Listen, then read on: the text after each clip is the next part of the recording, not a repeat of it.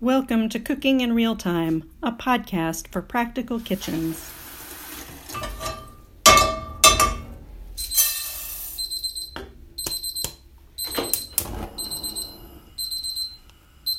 Hello everyone, and welcome to Cooking in Real Time. My name is Zora O'Neill, and I'm here with you again to talk about a subject rather than a specific recipe. So I'm just going to talk instead of cook. This is one of those all about / recipe decoder kind of episodes, in part because I kind of screwed up.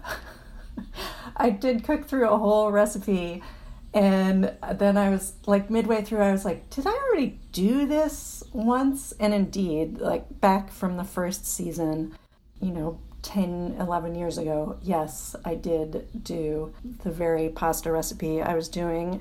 Anyway, so you didn't need to hear that again. So instead, I'm going to be talking to you all about saffron. And of course, I'm thinking saffron because it's spring all of a sudden. I don't know if you can hear in the background, but the birds are going crazy. They're outside just chirping, and it's clear and sunny and pretty windy. And it all makes me think of saffron because saffron comes from crocus flowers, and those are usually the first flowers to bloom in the spring, to come up through the snow and everything. And last spring, maybe in May, I ran out of saffron. And here's the tenuous connection to the travel theme of this season. The last time I bought any saffron was when I was in Dubai in 2017. And I went on an absolutely fabulous food tour, frying pan food adventures. If you ever get yourself to Dubai, you must do them. Arva and her sister are fantastic, and you'll learn so much and eat so much. And at the end of this tour, as we're like waddling down the street. I also love it because they are literal walking tours in Dubai, which it does not feel like a walkable city, and in fact, there are parts that are great and perfect for it.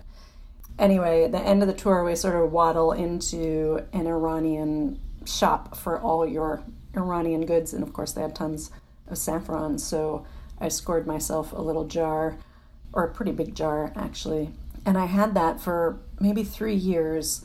And like I said, ran out in May of last year, and it was like, oh no, how am I going to handle the whole pandemic without any saffron? Of all the times to run out, what was I thinking? But, I pulled myself together. A few months later, I bought a ton of saffron. I splurged this time. I bought like 10 grams of it, which is complete overkill, but I was buying it from a new place because you can't really get Iranian saffron in America because of all our sanctions and things. And I don't have any, personal hookups. So I followed the recommendation of another great food organization, League of Kitchens.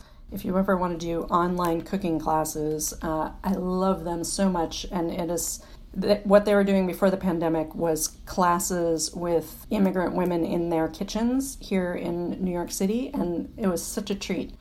But for the pandemic, they started doing the classes online, which means you don't have to be in New York to do them. You can just do them from wherever you are. And I did one of those last spring with a Persian class, I should say. I did one of those last spring.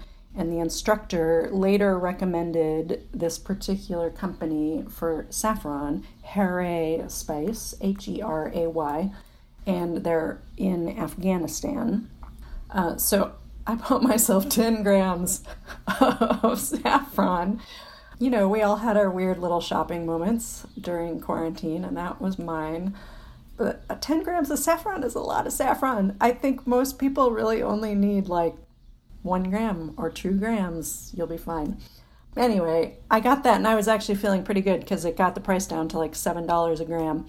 And then Peter came back from the Greek store and was like, hey, look, they had this saffron from Afghanistan in the Greek store, and it was 1 gram, and it was for $7. So such a deal. Apparently it's out there too in small amounts and not in the giant quantities that I bought. So when you're out there buying your saffron, you're probably going to see a lot of saffron from Spain. I would say that's probably the most common we see in American stores. There's some from Greece and increasingly, as I said, some from Afghanistan. If you're seeing it for significantly less than $7 a gram, that's usually not a great sign, because what it usually is the really prime part is the red stigma, the little threads, but then there's also the stamen on the plant, on the flower, which is kind of yellowish. And you will see lower grade saffron that has the stamen mixed in, so the overall color of it is a little paler. And definitely don't buy saffron powder, because that is almost always both the stamen and the stigma mixed together and powdered up, and there might be other fillers in there. You have no idea. It's usually much cheaper, and sure, it's convenient, but it's already sort of losing its savor. So avoid the powdered stuff. I've seen also like liquid saffron, which is another convenience, but that's always padded out with weird stuff. And I'll talk about a little bit later, you can make your own saffron liquid pretty easily. So that's what to look for when you're shopping.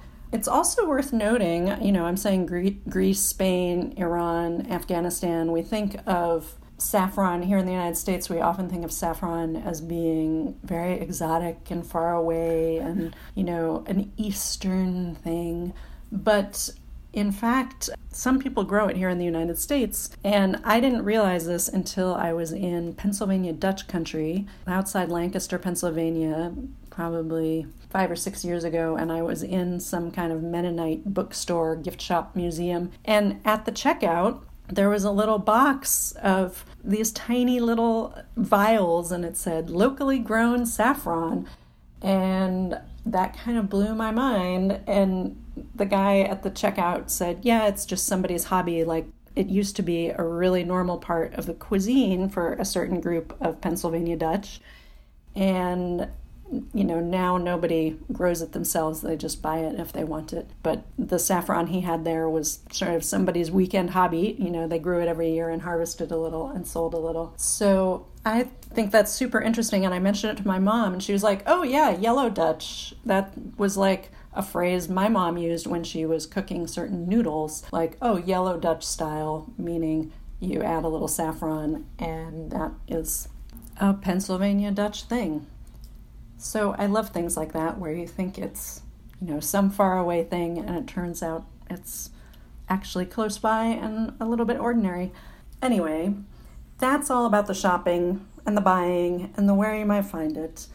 After I bought my whole ridiculous load of 10 grams of saffron, then I sent a bunch of it to my mom and to my dad, and both of them called me and were like, well, what do you do with saffron? So that's the other big question.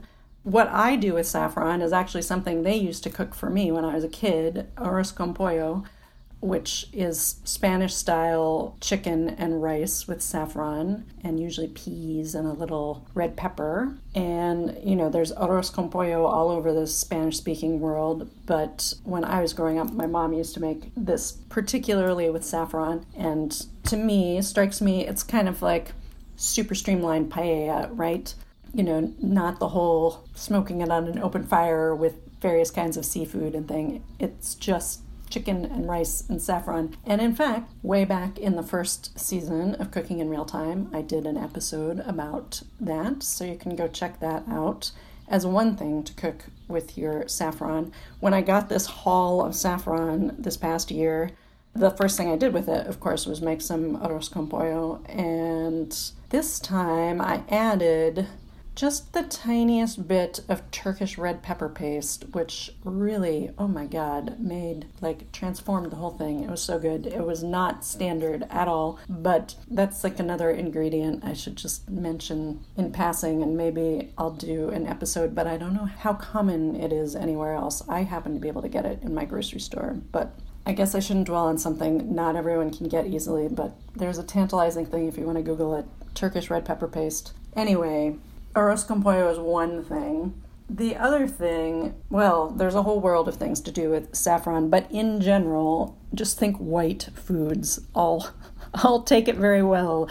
Like, you want your baseline ingredient to be very mild, so it's not competing with or overpowering your saffron. You want the saffron to be the star of the show. So, rice, of course, chicken as opposed to beef or lamb, although I have had some good lamb dishes with a little saffron, so that's not unheard of. But in general, usually it's used more commonly with chicken or with fish. Fish and saffron is especially nice because it's quite mild. Anything kind of milky. Noodles, of course, Pennsylvania Dutch, yellow Dutch noodles.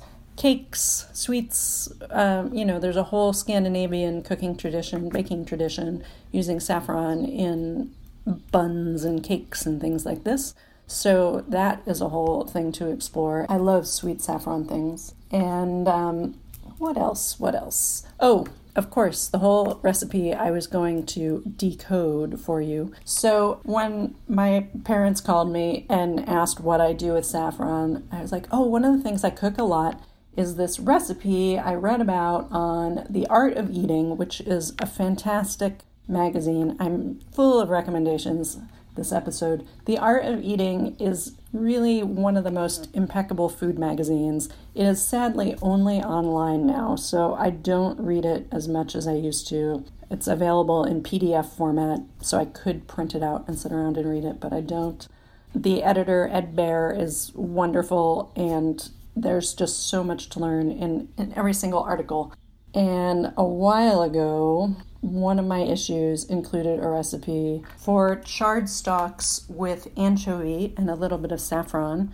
It's a recipe from Provence, which Provence brings the other great saffron dish, bouillabaisse, a seafood stew with saffron in the broth. And so this chard dish, I read about it and I was like, oh, that's great. You always want a little something to do with chard stems because you cook the greens and it is usually nicer to have the stems separate because they cook at a different rate. So I often cut the stems out, and what I usually do is roast them, but I want one other thing to do besides with the chard stems. So this dish quickly got in my regular rotation, but I've been recommending it to people as something I cook with saffron for years, and I finally went back and read it, and I realized I do nothing in this recipe. Like, the flavors are there, but I have completely transformed it, and I didn't even realize it. Here I've been blithely being like, oh yeah, I love this recipe. Here, go look it up.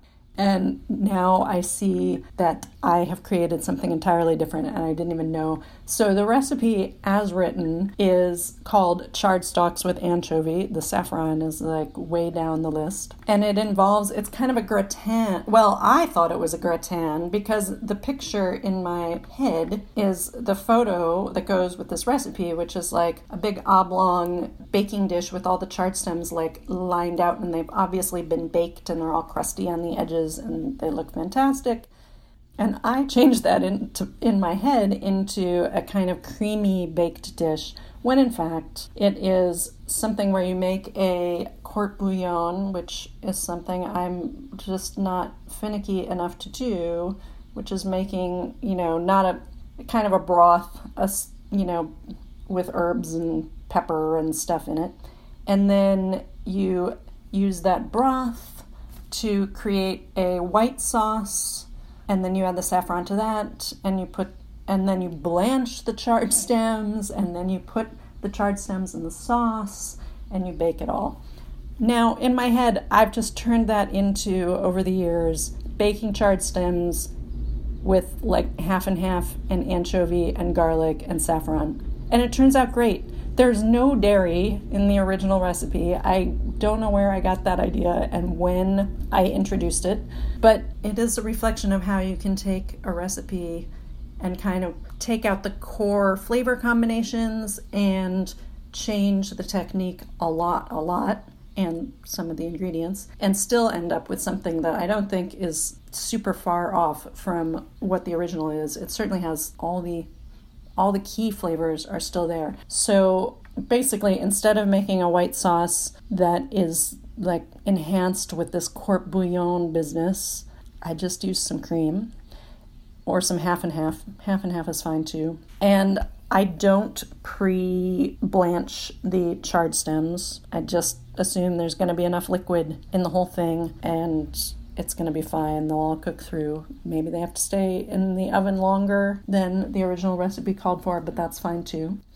I think I do usually saute the garlic and the anchovy a little bit beforehand. You want the anchovy to kind of melt in the oil so you don't end up with like big chunks of anchovy, but maybe you want big chunks of anchovy. It just depends on how much time you're willing to put in. I usually am willing to give it a little time of sauteing garlic and anchovy together just until the anchovy sort of softens up and spreads out through the oil a little bit. Then you kind of toss all your chard stems together in that oil, pour over, and you put your saffron threads. I put the saffron threads right in that oil right at the very end.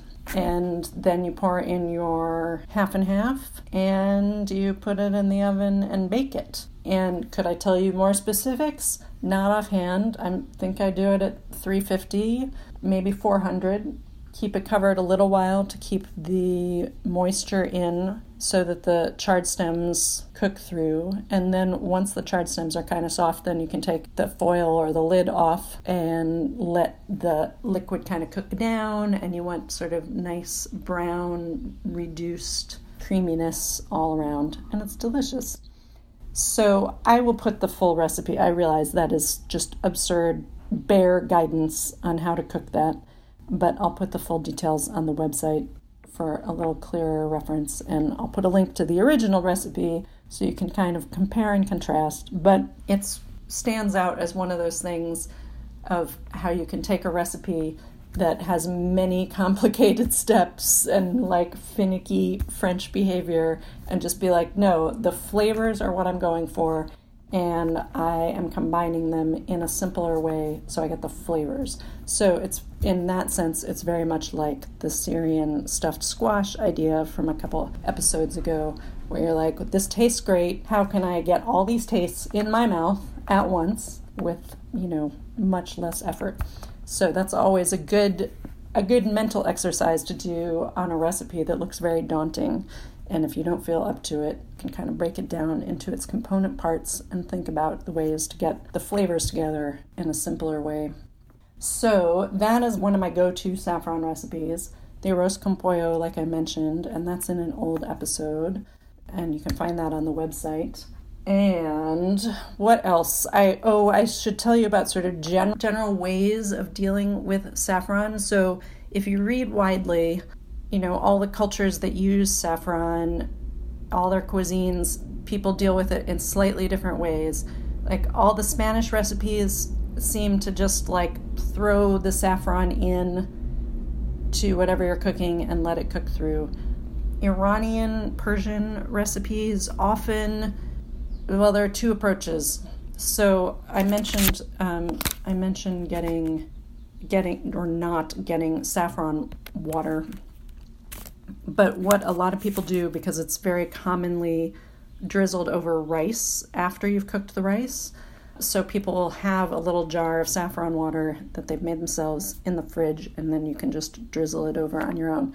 And what that involves is very briefly toasting the saffron threads in a dry pan over medium heat. And really it only takes a few seconds. You just kind of want to heat it up and smell.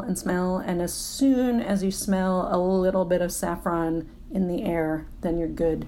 It's just to take off like the hint of moisture and make everything easier to crumble. And so once you've toasted it, and the little threads will darken just the tiniest bit, take that off, put it in a mortar and pestle and like crunch it all up until it's in much tinier little, it doesn't have to be an absolute powder, but tiny little bits. And then you put that in a jar and pour over some hot water. And then you have your saffron water and you can drizzle it over rice. You can keep it in the fridge. You really don't want to make more than you would use in like a week because it starts to lose flavor as it sits there. But it's nice to have it. And if you have it around, then you're like, does this need a little saffron? Oh, maybe it does. And you can kind of easier way into, using it in more common ways. I have not been in the habit of doing that, and talking about it now, I realize I should do that just so I have it on hand. I did that for a little while when I was first cooking out of the Naomi DeGuide Persia book, and that was very exciting, and it was like, I'll just add a little. And it just makes the whole feeling of saffron much more accessible and normal, and not this huge, intimidating, like, oh my God, it's so expensive, I have to be really careful. It's expensive, but like I said, you shouldn't let that intimidate you. Any little bit is going to make a dish very good. And speaking of, it's worth pointing out, a little goes a really long way. And it is possible to put in too much. Like, you don't want to be heavy-handed. When a recipe says, like, a pinch of saffron, they mean it. So I have occasionally been a little bit too heavy-handed, and I don't mind it, but Peter is always like, I don't like this, and then that is kind of a waste. So be judicious, but try making a batch of saffron water just to have it, and then have a lot of rice one week, and your life will feel so glorious and springy and yellow and beautiful. So that, as I said, is one way of dealing with it. You can just, if you're feeling lazy, you can just throw it in the cooking oil of whatever you're making, and it'll heat up there and sort of allow the flavors to bloom. And it might not spread as evenly and beautifully throughout your dish as, you might end up with bites that are like, whoa, that's a lot of saffron, and bites that are like, okay. But, if you're working fast, that's fine too. I mean, half the time I make this chard with half and half and saffron and anchovies. I think I just toss the saffron threads in there in the oil, and I don't like crunch them up and stuff like that. So I think the main message here is, don't be intimidated by saffron. You can get in with like a gram for $7, and that will last you for several recipes at least, probably like 5 or 6 recipes, and your whole world will be expanded, and you'll be in touch with all these cuisines that use this amazing flour. Like, amazing that we even figured this out. I love it. I love it so much. So the birds are still chirping. It is still spring. I've kind of talked myself into using more saffron. Oh, one more thing. When you get your saffron, store it in a dark place. The light kind of starts making things degrade. And if you don't have like a perfectly dark pantry to stash it in, you can wrap the whole thing up in aluminum foil. The whole jar. That's what I've done with mine. It looks like a weird drug stash in my pantry, but that's kind of what it is. So fair enough. Anyway, hit me with questions. Feel free to email me. Email's on the website, and I'll put a summary of this whole thing up at cookinginrealtime.com, and like I said, links to the original recipe and a paraphrase of what I told you here about what to do with your chard stems and how to use your saffron. So thanks for listening. As always, if you have suggestions or ideas or questions, drop me a note. I'm happy to address specifics. And otherwise, I'll be back in another couple weeks with, next time I swear, a more proper cooked through dinner recipe. All right, enjoy your meal. Thanks for listening.